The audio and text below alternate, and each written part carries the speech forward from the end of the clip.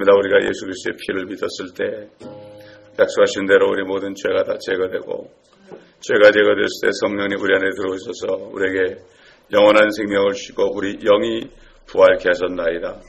아버지 하나님, 이 아침에도 저희가 주님의 피의 능력을 찬송할 수 있도록 은혜 베풀어 주신 것을 감사하며, 주님 오실 날까지 예수 그리스도의 피공로의 능력과 은혜를 우리가 전파하며 아직도 그것을 모르는 사람들에게 전할 수 있도록, 주님, 그러므로 주님이 오시는 길이 영광스러운 길이 될 수 있도록 아버지, 우리가 주님의 길을 예비하는 우리 모두가 되게 하시고, 또 이 교회를 통하여서 이 LA 땅에 또 온 세계에 주님의 오시는 길을 예비하는 이 일을 감당하는 교회가 될 수 있도록 주님 도와주시고 인도하여 주시옵소서. 감사드리오며 우리 구주 예수 그리스도의 이름으로 기도드리나이다. 아멘.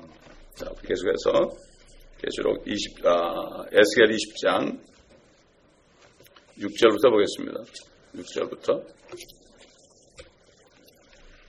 내가 그들에게 내 손을 들어 올려 그들을 이집트 땅에서 내가 그들을 위하여 찾아내었던 땅, 즉 젖과 꿀이 흐르고 모든 땅들의 영광인 것으로 인도하리라고 했던 그날에 내가 그들에게 말하기를, 너희 가기는 자기 눈에 가증함들을 내어 버리고 이집트의 우상들로 더불어 너희 자신들을 더럽히지 말라. 나는 주 너희 하나님이니라 하였으나 그들은 내게 반역하였고 내게 경청하려 하지 아니하였으며 그들 각자가 그들의 눈에 가증한 것들을 내버리지 아니하였고 이집트의 우상들을 버리지 아니하였느니라. 그러므로 내가 말하기를, 내가 나의 진노를 그들 위에 부어 이집트 땅 가운데 그들에 대한 나의 분노를 이루리라 하였노라. 그러나 내가 내 이름을 위하여 일하였나니 그들이 거하는 바 이방인 앞에서 내 이름이 더럽혀져서는 안 되기 때문이라. 내가 이집트 땅에서 그들을 인도하여 내므로써 그들의 목전에서 내 자신을 그들에게 알게 하였도다. 여러분, 어제 말씀드린 것처럼 하나님이 손을 들어 올렸다. 이것은 하나님께서, 창조주 하나님께서 참 이 죄인들을 향하여서 맹세하셨다, 이런 말입니다. 그리고 맹세하다는 히브리 말의 뜻은 7번 말한다 하는 뜻이라고 그랬죠. 하나님은 항상 맹세하실 때 7번 말씀하신다. 이것을 우리가 다시 한번 이 아침에 기억하기를 원합니다. 그래서 우리가 성경을 읽으면서 하나님의 일하시는 모든 그 일 가운데서요, 보면은 7체계의 원칙을 우리가 발견하게 됩니다. 참 이거는 정말 실로 놀라운 일이요, 하나님의 모든 사역이 7에 관련된다는 이것을 우리가 깨달을 때 엄청난 놀람을 갖게 됩니다. 옛날 예수를 믿지 않았던 헬라 사람들은 철학이나 수학이나 이런 데 굉장히 이 사람들이 연구를 많이 했어요. 그 사람들은 지혜를 찾아서, 참 헬라인들은 지혜를 구하고 유대인들은 표적을 구한다, 이런 말씀이 있지 않습니까? 헬라인들은 그렇게 연구를 많이 하고 참 이 창조물 가운데 있는 원리들을 말이죠, 연구를 많이 했습니다. 연구를 많이 했어요. 특별히 그 피타고라스라는 사람은 참 수학의 대부 같은 사람인데요. 이 사람이 하루는 대장간을 지나가는데 보통 대장간에 쇠를 막 두드리는 소리는 아주 듣기 싫잖아요. 아주 듣기 싫어가지고 맨날 휙휙 지나갔는데 그날은 그 쇠를 두드리는 소리가 아름답게 들리더라는 거예요. 그래서 그 사람이 이렇게 봤더니 칼 2개를 가지고 두드리는데, 두 사람이 칼 2개를 두드리는데 칼 길이가 다르더래요. 칼 길이가 다른 것을 두드리니까 그 소리가 화음이 되더라는 거예요.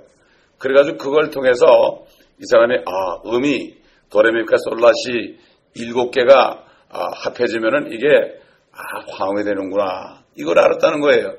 근데 그 사람은 성경을 보지 않고 하나님이 만들어 놓은 창조물 속에서 그것을 발견했지만 그 사람은 성경을 읽지 않았기 때문에 하나님의 그 은혜를 깨닫지 못했죠.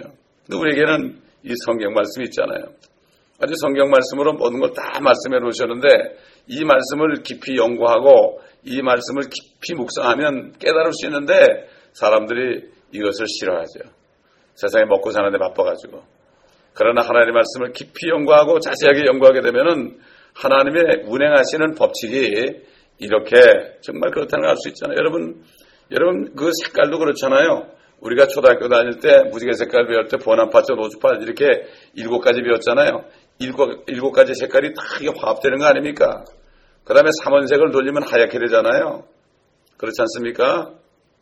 모든 게 7입니다, 여러분. 또 하나님의 숫자는 셋이에요. 3위일체란 말입니다.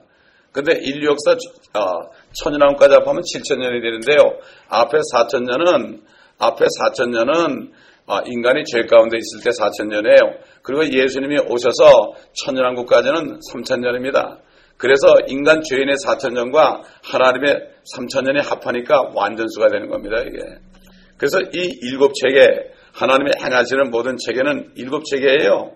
옛날 아람 장군 말이죠. 왔을 때, 엘리사에게 왔을 때 뭐라 그랬습니까? 그 종을 통해서 요단강에 들어가지고 7번 씻으라 그랬죠. 왜 7번 씻으라 그랬습니까? 하나님은 7번 하기를 원하는 거예요. 7번 할 때. 그래서 저도 이걸 깨달아가지고 아침마다 샤워할 때 말이죠. 교회 오기 전에 샤워할 때 연수를 가지고 눈을 7번 씻어요. 왜? 하나님의 법칙은 7번이에요, 여러분. 6번에는 역사가 안 일어나요. 그렇기 때문에 하나님께서는 7이 하나님의 완전수라고 하면 보통 말하는데 이 7체계가 아주 심한 의미를 가지고 있다는 것을 우리가 알아야 됩니다. 이번 주일이 부활절이라고 그러죠. 예수 그리스도의 부활을 통해서 다른 6가지 부활이 이루어졌습니다, 여러분. 예수 그리스도가 부활하시니까 구약 성도가 부활했죠. 그 다음에 우리가 예수 그리스도를 믿을 때 우리 영이 부활했죠. 그렇죠? 그렇지 않습니까? 그 다음에 우리가 이제 주님이 오실 때 우리 몸이 부활하죠. 또 환난 때 되면 누가 부활합니까? 2 증인이 죽었다가 부활하죠. 그렇지 않습니까? 그 다음에 나중에 저 천년왕국이 끝난 다음에 죽은 자들이 부활합니다. 심판받기 위해서 부활합니다. 산 자들이 아니라 죽은 자들이 부활하게 되는 거죠. 이런 식으로 이 주님의 부활 때문에 토탈 부활이 7번 있게 되는 거예요. 주님의 부활과 통해서 모든 게 7번입니다. 그렇기 때문에 이 성경의 마지막 책인 요한계시록에 보면은 7교회가 나오고 또 7봉인이 나오고 또 7호리병, 7대접이 나오고 7나팔이 나오고 7천사가 나오고 또 7인물이 나오고 전부 7입니다. 아까 얘기한 것처럼 침례도 7침례가 있고 심판도 7심판이 있습니다. 또 7신비가 있고 7부활이 있다는 사실, 참 이게 보면 아주 대단한 거죠, 여러분. 여러분, 예수님께서 엿새 후에 그 모세와 엘리야와 함께 변화사 나타났죠. 엿새 후라는 건 언제입니까? 7째 날이죠. 그 누가복음 보면은 그거를 8일째 되는 날, 약 8일째 되는 날이니까 뭡니까? 아직 7일 안에 있다는 얘기예요. 그때 주님이 나타나요. 엿새 후나 8일째 되는 날, 그 7째 날이에요, 그게. 그 7째 날. 왜 이렇게 하나님께서는 손을 들어 맹세할 때 7번 말씀하셨느냐? 바로 7번 하셨다는 것은 하나님의 맹세라는 것을 우리가 알 수가 있는 것입니다. 7회를 7번 지나고 나면은 50번째 해를 뭐라고 그래요? 주불리라고 그러죠. 희년이라고 그러죠. 환희의 해다, 기뻐하는 해다. 그 해를 거룩하게 되어서 모든 거민들에게 모든 땅에 두루 자유를 공포할지니라 그랬습니다. 하나님의 규례는 성경에서 읽으면서도 일곱체계에 대해서 모르게 되면은 결국은 하나님의 때를 분별하지 못합니다. 7체계를 깨닫고 나면은 주님이 왜 지금 오실 때가 됐는가 이걸 알게 돼요. 무작정하는 게 아니라 성경에 자세하게 줬어요. 왜 바벨론의 70년입니까? 왜 7입니까?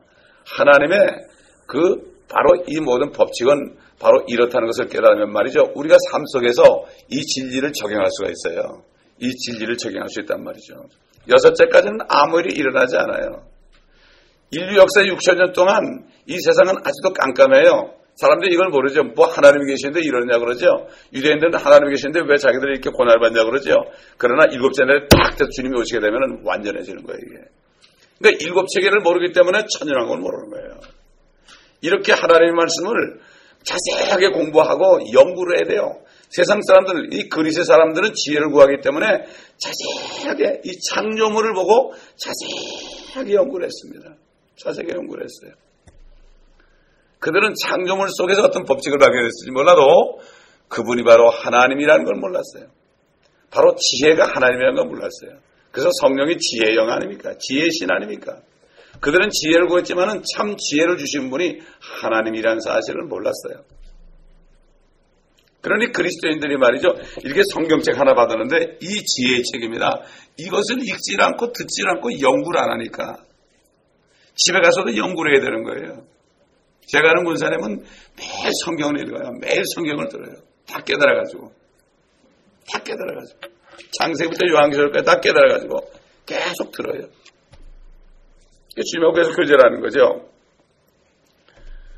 그 7책의 눈을 뜨게 되면은 성경이 계시하는 하나님의 경륜에 대한 전체적인 그림이 그냥 확 드러나게 돼요.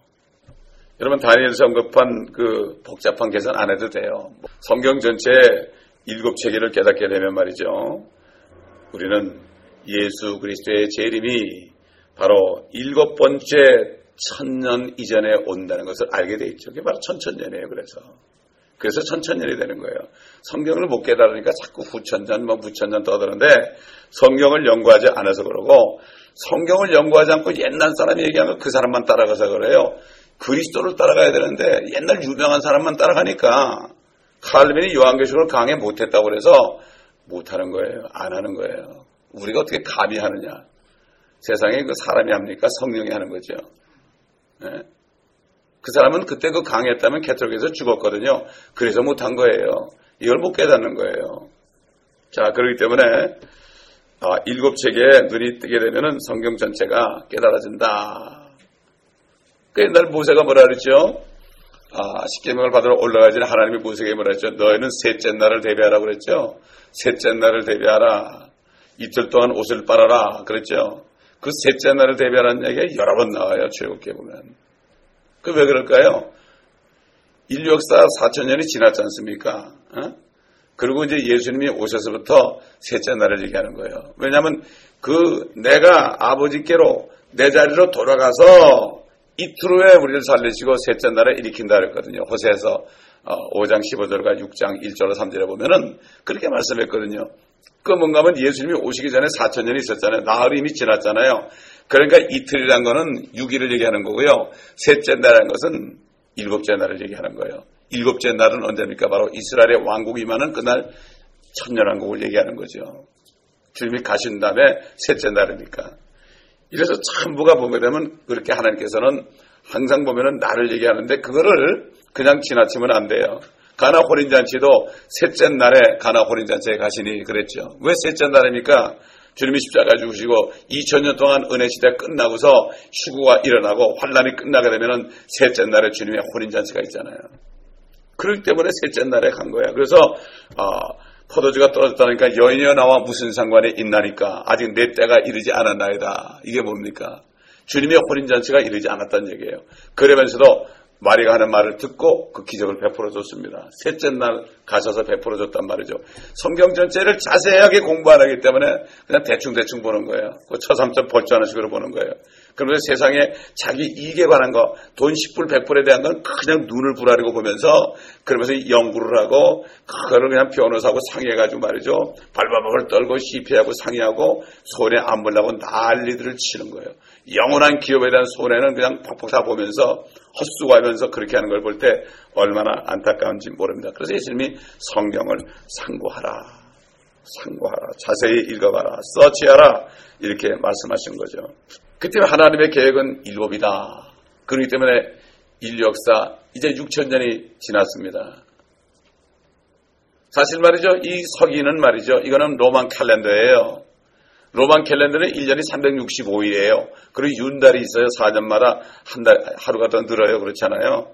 366일이 되지 않습니까? 그렇기 때문에 원래 성경에서 1년은 360일이에요. 그렇기 때문에 이 마귀는 말이죠. 하나님의 말씀을 보고 7책에 따라서 이 모든 것을 계산할 때 이걸 못 보도록 마귀가 왜 로만 캘린더라 합니까? 썬데이는 태양 섬기는 날이요. 만데이는 달 섬기는 날이요. 튜스데이는 불 섬기는 날이요. 웬스데이는 물 섬기는 날이요.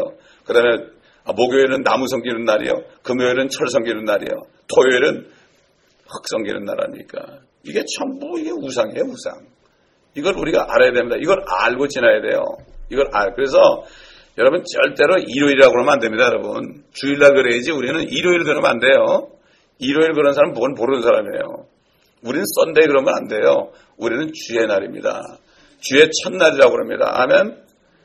이게 성경에 무식하면 일요일에 만납시다 그런다고요. 이거는 세상 사람이 하는 얘기예요, 이거는. 이게 말 한마디가 굉장히 중요한 겁니다. 우리 입에서 나는 말이 말이죠. 그렇기 때문에 하나님께서는 맹세하실 때는 7번 말씀하셨다. 맹세한다는 히브리의 말의 뜻이 7번 말씀하신다. 하나님은 7이다. 7번 말씀하심으로 모든 것을 확정지었다 하는 것을 알 수가 있죠. 그렇기 때문에 이제 천연왕국이 끝나게 되면 다 끝나버리는 거예요. 완전해지는 거예요. 그래가지고 그 다음에 영원 세계로 넘어가는 겁니다. 영원 세계로 넘어가는 거예요. 그러니까 지금 얼마나 가까웠습니까? 주님 오실 날이. 그렇지 않습니까? 제가 그러잖아요. 이미 오실 날이 됐는데 시계가 지금 멈춰 있는데 여유타입니다. 우리 주거는 더 그렇다. 그래서 우리가 기다리는 거지 무작정 기다리는 게 아닙니다. 성경에서 분명히 자세히 읽어보니까 다니엘이 예레미야서를 읽다가 70년 만에 이 모든 것이 해방될 것을 그가 깨달은 것처럼 우리도 마찬가지로 성경에 자세하게 말씀하셨는데 이것을 우리가 알게 되면은 성경 말씀에 따라서 우리가 때를 분별하게 된다 하는 것을 알게 돼 있습니다. 그러니까 이 셋째 나라는 것이 바로 이스라엘의 왕국이죠. 우리는 바로 일한 만큼 문화를 남긴 만큼 우리가 10골을 다스리기도 하고 5골을 다스리기도 하고 멸류관의 수에 따라서 그렇게 되는 것을 우리가 알 수가 있습니다. 그러니까 이제 인간 세계를 다루시는 하나님의 경륜과 인류의 미래를 포함한 역사 전체를 내다볼 수 있기 위해서는 7체기를 토대로 성경을 읽을 수 있어야 됩니다. 그러니까 하나님께서 6일 동안 일하시고 7째 날 쉬신 거예요. 그래서 쉬신 거예요. 자, 6절 보게 되면은 내가 그들에게 내 손을 들어 올려 그들을 이집트 땅에서 내가 그들을 위하여 찾아내었던 땅, 즉 젖과 꿀이 흐르고 모든 땅들의 영광인 곳으로 인도하리라고 했던 그날에 그랬죠. 출애굽기 6장 8절에서 모세를 통해서 이스라엘 백성에게 맹세하시잖아요. 그때도 이스라엘 백성은 이 말을 귀담아 듣지 않았습니다. 하나님의 말씀을 주의 깊게 귀담아 듣지 않는 것은 그때나 지금이나 똑같습니다. 하나님의 말씀을 그냥 지나버리고 말아요. 다 잊어버리고 말아. 이 주일날 선포되는 메시지나 성경 공부나 새벽에 선포되는 메시지나 이거는 우리에게 주시는 말씀입니다. 이걸 절대로 잊어버리면 안 돼요. 저는 지금까지 교회를 개척하고 다른 목사님들이 우리 교회 와서 설교한 내용은 다 기억하고 있어요. 왜? 저에게 주신 말씀이니까. 어떻게 잊어버려요 그거를. 어떤 평신도가요. 미린 지도 얼마 안 되는 평신도 자매가 수요일날 예배 왔다가 예배 끝난 다음에 목사님 제가 성경에 있는데 이 말씀을 주시는데 이건 목사님한테 드리래요. 그래서 내가 아멘 그러는데 하나님의 능하신 손아래 겸손하라 때가 되면 너를 높이리라. 난 안 잊어버리고 있어요 아직까지 아니에요. 그 사람은 잊어버릴지 몰라도 저는 안 잊어버리고 있어요. 왜? 주님이 하신 말씀을 어떻게 잊어버려요? 그렇지 않습니까? 세상에서 나를 도와주는 사람의 말을 잊어버리지도 않습니다. 내가 어느 때 되면 당신 와서 도와주겠다 절대 안 잊어버립니다. 그날을 손꼽아 기다립니다. 이렇게 하나님의 말씀을 듣지 않는 것은 그때나 지금이나 똑같다. 유대인이나 그리스도인이나 같다 이런 얘기죠. 오직해서 맹세하신 분께서 나는 주다 나는 여호와다 이렇게 강조하신데도 불구하고 그들은 하나님의 맹세를 아주 가볍게 여겼습니다. 오늘날 그리스도인이라고 자처하는 자들에게 성경이 이렇게 말씀하신다 그 강조하면서도 구절을 기록된 대로 읽어줘도 도무지 믿지 않으려고 이것은 문자대로 그런 뜻이 아니고 이거는 이런 비유야 이렇게 얘기한단 말이죠. 참 기가 막힌 얘기죠. 출애굽 당시 하나님께서 젖과 꿀이 흐르는 모든 땅들의 영광인 곳으로 가리키면서 그곳을 가리키면서 그들로 맹세하고 내가 데려가겠다 이렇게 말씀했죠. 그들은 거기에 큰 소망을 두지 않고 여전히 이집트에 머물러 있기를 바랐던 것은 참 미스터리입니다. 하나님께서 이집트에서 끌어냈는데도 아직도 이집트에 있는 삶을 그들이 사모하고 있었다. 거기서는 자기들이 엄청나게 비참하게 종로로 됐던 곳 아닙니까? 참 고통의 장소였습니다. 그런데도 참 영의 고통과 혹독한 노예 생활, 절망에 빠져있던 그곳이었는데도 불구하고 그곳에서 건져내 주시겠다는 그 말씀을 귀를 기울이지 않았어요. 그들이. 모세하고 아론만 원망했어요. 그리스도인들은 어떻습니까? 예수 그리스도를 믿으면 하나님의 나라에 들어간다 그러죠. 들어간다 그러죠. 근데도 뭐라 그러죠? 예수 믿으니까 일이 더 안 된다고. 예수 믿기 전엔 그래도 괜찮았는데 더 안 된다고. 우리 6.25 터진 다음에 내려온 사람들은 뭐라 그래요? 내가 북한에 있을 때는 내가 금송아지 썼다고 그러죠. 나만 그 고생이라고 말이죠. 이게 참 인간이 이상한 거예요. 이게 미스터리입니다. 이상하게 하나님을 원망할 때는 내가 고생 책사한 그때를 바라보면서 그걸 그리워해요. 참 이게 희한한 일입니다. 이게 왜 그렇습니까? 사탄이 속이는 거죠. 오늘날도 입으로는 구원받았다고 말하면서도 소망은 하늘에 두지 못하고 이 지긋지긋한 땅에 미래를 두고 사는 어리석은 그리스도인들도 이와 하나도 다를 바 없죠. 심지어는 기독교의 지도자들마저도 하나님의 나라가 이 땅에 확장된다. 이 땅에 확장된다. 그래서 요한계시록 6장에 있는 흰말을 타고 빈 활을 들고 멸류관 하나 쓰고 나타난 그 적그리스도를 바로 예수 그리스도가 풀어가지고 이기고 이기더라. 이 땅에서 지금 복음이 확산돼 간다. 아닙니다. 이 땅이 아니라 주님이 오셔야만 되는 거죠. 이렇게 이 땅을 가지고 얘기하니까 결국은 기복신앙이 될 수밖에 없죠. 하늘의 소망은 안 두는 겁니다. 정말 얼마나 많은 사람들이, 얼마나 되는 그리스도인들이 진짜 하늘의 소망을 두고 있는가, 진짜 새 예루살렘에 가는 소망을 두고 있는가, 정말 의문입니다. 정말 의문입니다. 그러면 세상을 버리게 돼 있어요. 세상에서 무슨 일이 일어나도 상관이 없어요. 그렇기 때문에 그리스도를 위해서라면 사도 바울처럼 약함과 모욕과 궁핍과 박해와 공격을 내가 기뻐한다고 그랬어요. 내가 주님의 길을 가는 동안에 그 받는 모든 것들은 내가 우리 기뻐한다. 주님의 고난에 동참하는 거기 때문에, 왜냐하면 지금 받는 고난은 앞으로 받을 영광과 좋게 비교할 수 없다고 이렇게 말씀한 것을 볼 때에, 또 약할 때 주님의 능력으로, 그리스도의 능력으로 강해진다. 이게 바로 하늘을 소망하는 하나님의 사람의 고백이죠. 하나님께서는 이스라엘에게 아직까지도 이 말씀을 주신 거죠. 그들이 만약에 유대인들이요, 이 에스겔서 말씀을 읽는다면, 그리고 이 말씀을 믿는다면 그들이 되게 되죠. 그들은 신약을 안 보니까요. 신약 필요 없어요. 그들에게는. 신약도 구약에서 나온 거거든요. 그렇기 때문에 구약만 읽으면 신약은 그냥 알아지게 되는 거죠. 그렇기 때문에 이스라엘 민족들은 구약만 읽어도 예수님을 만날 수가 있어요. 거기서. 그들이 안 읽어서 그래요. 그들이 읽지 않아서 그렇습니다. 하나님의 말씀을 아예 상관도 안 하는 사람들이 돼버렸죠.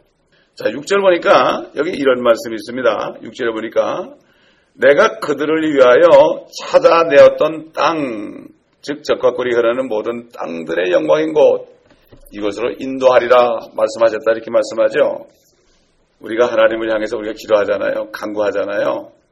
간구할 때 하나님께서 우리 기도를 들으시고요. 우리가 필요한 것들을 우리를 위해서 여러분 찾아내신다는 사실을 잊지 말아야 됩니다. 우리가 뭐 달라 그러면 그냥 가만히 있다가 그냥 가자, 이거나 먹어라, 이거나 먹고 떨어져라, 이런 하나님이 아니에요. 우리가 구하면 그때부터 찾아내시는 하나님입니다. 아멘. 얼마나 귀합니까 여러분. 제가 이 말씀을 읽고 묵상하는데요, 저희가 이 장소에 올 때 말이죠, 첫 번에 와서 이 장소를 봤어요. 이 장소를 봤는데 이상하게 사탄이 우리의 눈을 가려놨어요. 그래가지고 여러 가지 가지고 뭐 이건 어쩌고 저건 저쩌고 그래가지고 결국은 이 장소를 안 보고 얼마나 돌아다니는지 몰라요. 다시 여기 왔잖아요. 돌아다니는 동안에 하나님께서 여기 있는 테넌트들을 다 내보낸 거예요. 거의 다. 하나만 빼놓고. 이걸 봤을 때 하나님이 여기를 찾아내셨구나. 그 얘기 뭐죠? 이스라엘 백성들은 가나안 땅에 들어가기 위해서 7 족속을 몰아내셨지 않습니까? 마찬가지예요. 왜 우리가 들어오기 전에 이 사람들이 이미 다 나가기로 결정하고 이 앞에가 싹 나가버렸고, 그 다음에 아래층도 나갔고, 지금 남은 게 미장원 하나고 여기 지금 정수기 회사 하나밖에 없잖아요. 제가 그렇게 또 하니까 마귀가 저한테 그래요. 정수기 회사는 리스를 연장했대더라 그래. 상관이 없어요. 하나님이 찾아내신 겁니다. 아멘. 하나님이 찾아내셨다는 건 뭐죠? 그리고 기도하는데 주님께서 저에게 감동을 주신 거예요. 그래서 제가 주님께 그랬어요. 주님, 이거 우리 다 주시면은 저 아래층은 우리가 예배실로 하고요, 여기는 펠로십을 하겠습니다. 아이들 방도 하고 펠로십 룸도 하고 그렇게 하겠습니다. 식당이 여기 있으니까. 우린 저 옆에 것만 한다고 그랬잖아요. 그게 아니라 이제는 주님이 여기를 찾아내서 주신 거니까 그렇게 기도를 해야 되겠다. 그렇게 기도를 했어요, 어제. 그렇잖아요. 주님이 찾아내신 거니까. 당연한 거 아닙니까? 아멘? 그러니까 우리는 준비한 자들이 와서 채워질 걸 믿고 그렇게 우리는 기도하면 되는 겁니다. 아멘? 그러면 누굴 찾아내겠어요? 또 준비한 자들을 또 찾아내실 거 아닙니까? 아멘? 찾고 계시는 거예요, 지금. 이렇게 믿음으로 행할 때 참 우리가 에스겔서를 통해서 우리에게 또 당장 필요한 때에 따른 말씀을 주시는 게 또 얼마나 감사한지요. 참 정말 우리 하나님은 참 좋으신 분입니다. 우리가 하나님께 진실한 마음으로 다가갈 때마다 하나님께서는 우리에게 최선의 곳으로 인도하시고 최선의 곳으로 주십니다. 우리 한번 신명기 8장 6절로 9절 찾아보겠습니다. 8장 6절로 9절. 그러므로 너는 주 너의 하나님의 계명들을 지켜 그분의 길에서 행하고 그분을 두려워하라. 주 너의 하나님께서 너를 아름다운 땅으로 인도하시리니 시냇물들이 흐르고 골짜기들과 작은 산들에서 솟아나는 샘들과 깊은 곳들이 있는 땅이며 밀과 보리와 포도나무들과 무화과나무들과 석류들의 땅이요 기름 올리브와 꿀의 땅이며 네가 부족함 없이 빵을 먹을 땅이라. 네가 그 안에서 아무 부족함이 없으리라. 그 땅의 돌들은 철이요 너는 산지에서 놋을 캘 것이라. 네가 먹고 배부르면 그때 너는 주 너의 하나님께서 내게 주신 그 아름다운 땅으로 인하여 그를 송축할지어다. 오늘 내게 명령하는 주의 계명들과 명령들과 규례들을 지키지 않으므로 주 너의 하나님을 잊지 않도록 주의하라. 지금 유대인들 지키지 않았죠? 저번에 출애굽한 사람은 지키지 않았죠? 그러나 누가 지킵니까? 이제 환난 끝에 회개한 이스라엘 사람들, 그들이 이제 천연왕국에 들어가서 하나님의 말씀대로 행하고 율법을 지키고, 그래서 이사야 선지자가 그랬죠. 주의 산에서 주님의 율법이 나온다. 그러니까 어떻게 해요? 모든 이방인들이, 모든 민족들이 다 여호와의 산으로 올라가죠. 주님의 산으로 올라가죠. 그때 되면 미국으로 오지 않습니다. 모든 민족이 미국으로 이민 안 오고 전부가 다 이제 예루살렘으로 갑니다. 거기가 수도가 되거든요. 지구의 수도가 바로 예루살렘이 돼요. 더 이상 로마도 아니고 미국 워싱턴도 아닙니다. 참 이게 하나님의 말씀이 이렇게 되어 있으니 이것이 바로 하나님이 맹세하신 말씀이니 말이죠. 참 얼마나 감사합니까? 우리에겐 이런 약속이 있는 것이죠. 자, 7절 보겠습니다. 내가 그들에게 말하기를 너의 가기는 자기 눈의 가증함들을 내버리고 이집트의 우상들로 더불어 너의 자신을 더럽히지 말라. 나는 주 너의 하나님이라 하였으나. 여러분, 이집트 땅이라는 게 말이죠. 우상 숭배하는 땅. 거기는 얼마나 신들이 많은지 몰라요. 신들이 엄청나게 많은지 몰라요. 그 이집트 강이 말이죠. 비가 오지 않는데 이집트 강이 항상 물이 넘쳐가지고 범람해가지고 그 이집트의 삼각주를 그냥 확 범람해가지고 엄청난 땅을 비옥하게 만들었어요. 그래서 그 이집트 강을 범람하게 한 것도 하나의 신이 돼버린 거야. 근데 그게 보면은 상류로부터 쭉 와가지고 그냥 나일강에 와서 그게 탁 넘치게 돼 있어요. 그게. 하나님은 그렇게 한 거죠. 근데 그걸 신이라고 하는데 그게 그렇게 한 거야. 하나님인 걸 모르는 거예요, 사람들. 이집트는 모든 우상의 발상지입니다. 그래요. 바벨론하고 말이죠. 발상지예요. 그러니까 이 사람들이 이집트와 아시리아와 바벨론에 있는 우상들을 배운 거죠. 그러니까 이스라엘이 이집트의 우상 숭배 종교에 오염되는 것을 막기 위해서 하나님께서는 그들을 거기로부터 따로 떼내시기로 한 거죠. 그래서 그들이 이집트를 떠난 뒤에 지난날 물들었던 우상 숭배들을 버리도록 경고했죠. 출애굽기 32장에서 모세가 시내산에 올라가서 하나님의 손가락으로 쓴 돌판에 쓰신 그 십계명을 두 증거판을 받아갖고 내려오는 동안에 너무 오래 있으니까 어떻게 했습니까? 밑에서는 이스라엘 백성이 송아지를 금으로 주저해서 만들어 놓고 거기에 번제를 드리고 화목제를 가져와서는 거기서 먹고 마시고 춤을 추고 음행을 하고. 참 희한하죠. 거기 지긋지긋한 그 우상을 또 섬기는 거예요. 이 교회라는 것은 에클레시아의 세상, 이집트 같은 세상에서 나온 거죠.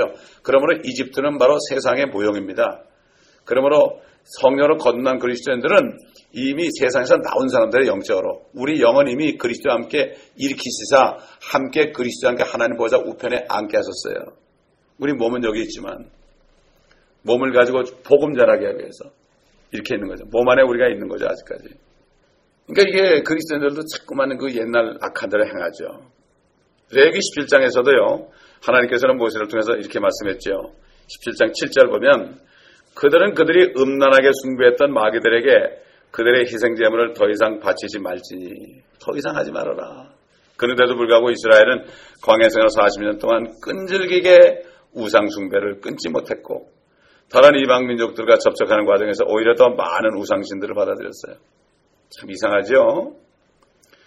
그 여호수아가 말이죠. 여호수아 24장에 보면은 죽기 전에요. 마지막으로 아주 그냥 당부를 했어요. 아주 선포를 했습니다. 여호수아서 24장 14절 15절 보면 아주 단호하게 최후 통촉을 했어요. 그러므로 이제 주를 두려워하고 성실과 진리로 그분을 섬기라. 너희 조상들이 하수 저편과 이집트에서 섬겼던 신들을 버리고 너희는 주를 섬기라.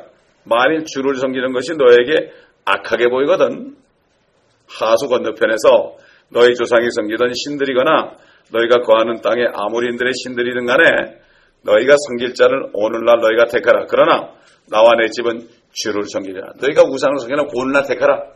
둘 중에 하나 택하라. 하나님을 섬기느냐 우상을 섬기느냐 왔다 갔다 하지 말아라 이런 얘기예요. 우리에게 하는 말씀이죠. 참 이상하죠. 하나님의 기적을 그렇게 수많이 본 사람들 어떻게 하나님을 버리고 우상 숭배를 하게 됐을까? 이럴 수가 있을까? 아주 의아하고 퀘션마크예요. 근데 이것은 우상 숭배의 속성을 몰라서 그래요. 지금 우상 숭배를 하고 있는 그리스도인들도 그래요. 저것들 왜 그랬을까? 자기가 하고 있으면서는 몰라. 자기도 하고 있으면서 그걸 모른다니까요. 이렇게 마귀에게 속는 이게 미혹입니다, 여러분. 7절에서 아까 읽었죠. 우상들로 더불어 너희 자신을 더럽히지 말라. 이렇게 경고하시면서 그 전제로 자기 눈의 가증함들을 내어버리고 이렇게 했어요. 눈의 가증함. 이게 무슨 말일까요? 눈의 가증함이다. 이게 참 우리 눈을 조심해야 돼요. 눈. 예를 들어서요. 구원받은 그리스도인이라고 말하면서도 세상에 미련을 버리지 못하는 사람이라면 그는 세상이라는 잡동산의 우상신들을 이미 섬기고 있다는 거예요.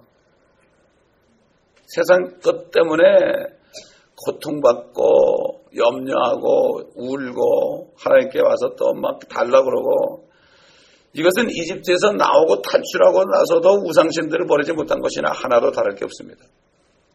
하나도 다르고 오늘날 그리스도인들 그러니까 사도 요한이 뭐라고 그랬어요? 오늘날 그리스도인들을 향해서 세상도 세상에 있는 것들도 사랑하지 말라. 사랑하는 건 뭡니까? 없으면 못 베기는 거예요. 없으면 못 베기는 거. 돈을 사랑하는 건요. 돈 없으면 못 베기는 거예요. 돈 떨어지면 미치는 거예요. 이게 사랑하는 거죠. 그러다 돈이 필요 없다는 게 아니에요. 우리에게 돈이 필요해요. 그러나 돈이 있든 없든 주님께 모든 것을 맡기고 주님의 품에 있다는 거 평강을 누리는 게 진짜죠. 세상도 세상에 있는 것도 사랑하지 말라. 누구든지 세상을 사랑하면 아버지를 사랑함이 그 안에 있지 아니하니 이는 세상에 있는 모든 것이 육신의 정욕과 안목의 정욕과 생의 자랑이요 아버지께 속한 것이 아니라 세상에 속한 것이기 때문이라.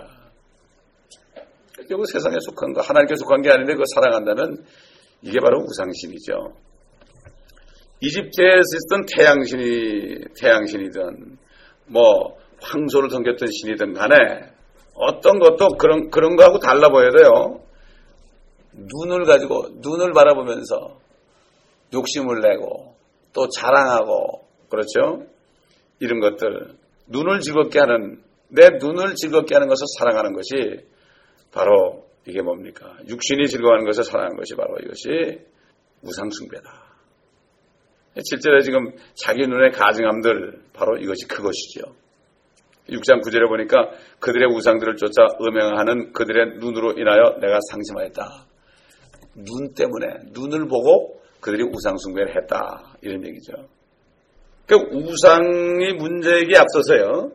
우상보다도 더 문제가 뭔가 하면은 그 우상을 바라보면서 갖고 싶다. 이 눈을 그 눈이 더 나쁜 거예요. 눈이 더 나쁜 거예요. 그러니까 사람의 음란한 눈이 더 문제라 이런 얘기죠. 음란한 눈. 그래서 성경에서는 세상이나 세상에 있는 것도 살아가는 것이 뭐라 그랬습니까? 하나님과 원수되고 이것이 가늠하는 남자들과 여자들이다. 이게 바로 음행이다. 영적인 음행이다. 이렇게 말씀하고 있지 않습니까? 여러분, 에덴 동산에서요, 마귀가 이브를 유혹할 때 어떻게 했습니까? 너희가 그것을 먹는 날에는 너희 눈이 열려서 신들처럼 된다. 눈이 열려서 그랬습니다. 눈이 열려서. 그러니까 이브가 말이죠. 눈이 열려서 그러니까 눈으로 봤습니다. 눈으로 보니까 먹음직하고 보기에도 즐거웠다. 마귀는 어떻게 하죠? 마귀는 우리로 하여금 눈이 세상을 보도록 합니다. 세상에 TV를 볼 때요, 잘 사는 사람이 나와요. 아우, 참 좋다. 이 눈을 자꾸 보니까, 눈으로 보니까. 옛날 이스라엘 사람들 그림 보지 말라 그랬거든요. 그림이 되게 뭡니까? 모든 벽화 이런 그림들이 뭐 세상 것들 아닙니까? 자꾸 보면 안 돼요. 그거 안 봐야 되는데 세상 사람을 자꾸 보고 또 세상 사람하고 교제하면은 그 사람들 집에 가가지고요. 집에 가가지고 어떻게 됩니까? 문제가 생기는 거예요. 어떤 장로님이 그러더라고. 자기 딸이 어느 부잣집에 가서 거기서 기도를 했는데 애들끼리 놀렸는데 그 집 아이들이 락앤롤을 막 틀어놓고 집이 무지하게 좋은 거야. 그때 애가 락앤롤을 배우고 집에서 막 틀기 시작하고 그걸 보니까 막 그냥 우리 아버지가 마냥 너무나 가난하고 형편없는 거예요. 그냥 무시하기 시작한 거예요. 그래가지고 그 딸이 막 엄마 뺨때기를 때리고 발로 차고 그랬다는 거예요. 어? 이게 뭡니까? 눈 때문에 그런 거예요. 눈 때문에. 눈 때문에. 결국 그 딸이 회개하고 주께로 돌아왔습니다만 말이죠. 이게 눈이 그렇기 때문에 우리가 정말 세상 사람과 교제하면 안 됩니다. 세상 사람에게 가지고 보험을 외쳐가지고 죄 이름을 깨닫고 익어야 되는 거죠. 그 사람들하고 교제하다 보면은 결국은 눈이 그 사람들 한 걸 보고 그 사람이 입고 있는 옷도 보고 그 사람들이 차고 있는 반지도 보고 그 사람들이 하고 있는 모든 것을 보면서 나는 뭐야 이게 결국 속는 거예요. 그래서 우리는 눈을 조심해야 돼요. 함부로 보면 안 되죠. 결국 먹기 전에도 이미 마귀에게 마음속으로는 유혹에 넘어갔습니다. 이게 눈이 중요한 거예요. 참 주님께서 자기 눈의 가증함들 이렇게 말씀하신 거죠. 결국 어떻게 됐습니까? 그러니까 안목의 정욕을 충족시키기 위해서 육신의 정욕을 충족시키기 위해서 또 신처럼 된다 그러니까 생의 자랑을 위해서 육신의 정욕과 안목의 정욕과 생의 자랑 이게 바로 세상. 그 이후로 아담 이후로 이 세상은 그 세 가지가 바로 마귀가 붙잡고 있는데 무슨 뭐 요즘에 뭐 불상 만들어놓고 절하는 사람 별로 없잖아요. 불교신자를 외에는 말이죠. 대부분 다 그리스도인들이 나는 우상 숭배 안 한다 이렇게 알고 있지만 사실은 사단에게 쏟고 있는 일이 얼마나 많습니까? 많습니다. 결국 이브가 그래서 음행을 저지른 거죠.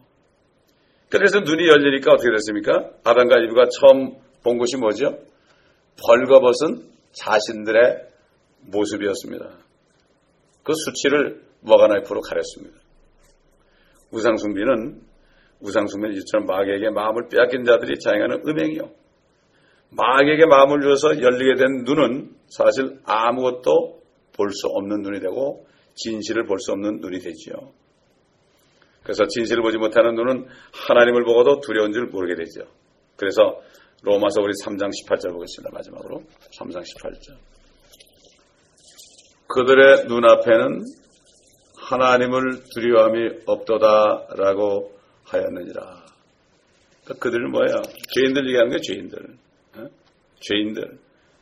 그러니까 이게 3장 9절로부터 쭉 보면은 의인이 없다 그러면서 깨닫는 자도 없고 하나님 찾는 자도 없고 다 탈선했고 무익하고 선을 행한 자도 없고 목구멍은 열린 무덤이고 자기 혀는 쏙이고 입술 아래는 독사와 독이 있고 입은 저주와 독설로 가득 차고 그들의 발은 피 흐르는 데 빠르고 파멸과 비참에 그들의 길에 있고 그들은 평강의 길을 알지 못했으며 그들의 눈앞에는 하나님을 두려움이 없도다. 그리스도인들도 말이죠. 이렇게 세상에 빠져버리면요. 하나님을 두려워하는 줄 모릅니다. 하나님의 말씀이 떨어져도요. 두려워할 줄 모르게 되어 있습니다. 그렇기 때문에 오늘날 마지막 교회 시대 나우디의 교회의 눈이 바로 이렇게 되었죠. 나는 부족함이 없다. 나는 부자다. 그렇죠? 그 눈으로 보고 그런 거예요. 눈으로 보고. 우리는 이렇게 교회가 멋지구나. 너무나 좋구나. 눈으로 보는 거예요. 또 건축 헌금도 보는 거고 성경 헌금도 보는 거고 막 그걸 보고 우리는 부족함이 없다. 근데 뭐라 하시면 성경은 안약을 사서 네 눈에 발라보게 하라. 이게 라오디게아 교회 시대의 교회들에게, 교회 천사들에게 하시는 말씀입니다. 기도하시겠습니다. 아버지 하나님, 오늘도 귀한 말씀 우리에게 주셨습니다. 정말 우리가 정신을 차리고 옛날 아담과 이브가 당했던 것 같은 그러한 당함을 당치 하여 우리 눈을 잘 삼가고 정말로 아버지 하나님, 주님 오실 날까지 이 세상에 정함을 두지 않고 쓸데없는 거 보지 않고 아버지 하나님, 그저 복음을 전파하기 위해서 우리가 사는 목적을 정하고 먹고 마시는 것도 그것을 위하여 우리가 정말 눈을 잘 삼가고 있다가 사단의 유혹에 넘어가지 않고 참 주님을 기쁘시게 만나고 영광스럽게 만나는 우리 모두가 되게 하옵소서. 정말 마지막 때 교회들마저도, 그리스도인이라고 자처하는 사람들마저도 우상을 섬기면서도 이것을 알지 못하고 있는 때가 되었습니다. LA 땅을 봐도 그렇고 미국 전체를 봐도 그렇고 한국 땅을 봐도 그렇고 온 세상을 봐도 그렇습니다. 아버지 하나님, 오늘 에스겔을 통하여 하신 말씀, 이 말씀을 또 우리에게 주셨사오니 우리가 우리 눈의 가증함을 다 내버리고 정말 순수한 눈을 가지고 이제 일곱 책에서 일하신 하나님의 말씀 속에 이제 일곱째 날이 다 되었으니, 아버지 휴거의 날이 가까웠으니, 이제 환난 날이 가까웠으니, 주님의 왕국의 날이 가까웠으니 우리가 정신을 차리고 허리를 동이고 아버지 만물의 마지막에 가까웠으니 깨어서 기도하며 우리 서로 뜨겁게 사랑함으로 이 교회가 성도 간의 사랑 가운데 뜨겁게 되고 주님이 찾아내어서 주신 이 장소를 거룩하게 하셨으니 아버지 하나님, 이곳에 준비한 자들이 모여들 것을 미리 준비하시고 지금 찾고 계신 것을 믿사오니 주님이여, 우리에게 주님이 찾으신 곳이 거룩하게 되어서 이곳에 300명의 용사들이 모여 수많은 용사들이 모여서 LA 땅을 뒤집어 퍼버리며 아버지 하나님이여, 소란케 하는 자들, 아버지 예수 그리스도의 이름을 선포하여 아버지 하나님 죄를 깨닫게 하는 이 놀라운 일을 우리가 감당하게 도와주시옵시고, 또 인터넷을 통해서는 온 세계 100개국에 존재하는 한인 크리스찬들의 심령을 뒤집어 놓아 아버지 하나님이여, 저들이 회개하고 다 죽게 돌아오는 역사가 있게 하여 주시옵소서. 특별히 한국에는 크리스찬들이 많이 듣게 하시고, 그러므로 지금 우상을 숨기고 있는 이 실정을 많은 평신도들이 깨달아서 그들로 하여금 일어나게 도와주시옵시고, 그들이 오히려 주의 종들을 아버지 책망하는 놀라운 역사가 있게 도와주시옵시기를 원합니다. 아버지, 비나스 같은 사람이 일어나게 하시옵소서. 느헤미야 같은 사람이 일어나게 도와주시옵소서. 에스겔 같은 사람이 일어나게 도와주시옵소서. 아버지 하나님이여, 힘으로 어느 걸 할 수 없습니다. 세롯바벨 앞에 작은 산과 큰 산은 평지가 될지어다 하셨사오니 우리 앞에 작은 산과 큰 산이 평지가 되는 역사가 있게 도와주시옵소서. 모든 우상들이 다 물러가는 역사가 있게 도와주시옵소서. 이 교회로부터 모든 우상들이 다 떠나가게 도와주시옵소서. 우리 성도들의 가정마다 다 떠나가게 도와주시옵소서. 저들의 사업장에서 떠나게 도와주시옵소서. 저들의 삶 속에 떠나게 도와주시옵소서. 감사드리며 예수 그리스도의 이름으로 간청하며 기도합니다. 아멘. 우리 주의 한번 보러 기도할 때 오늘 이 말씀을 생각하시면서 이 말씀을 믿으면서 기도하겠습니다.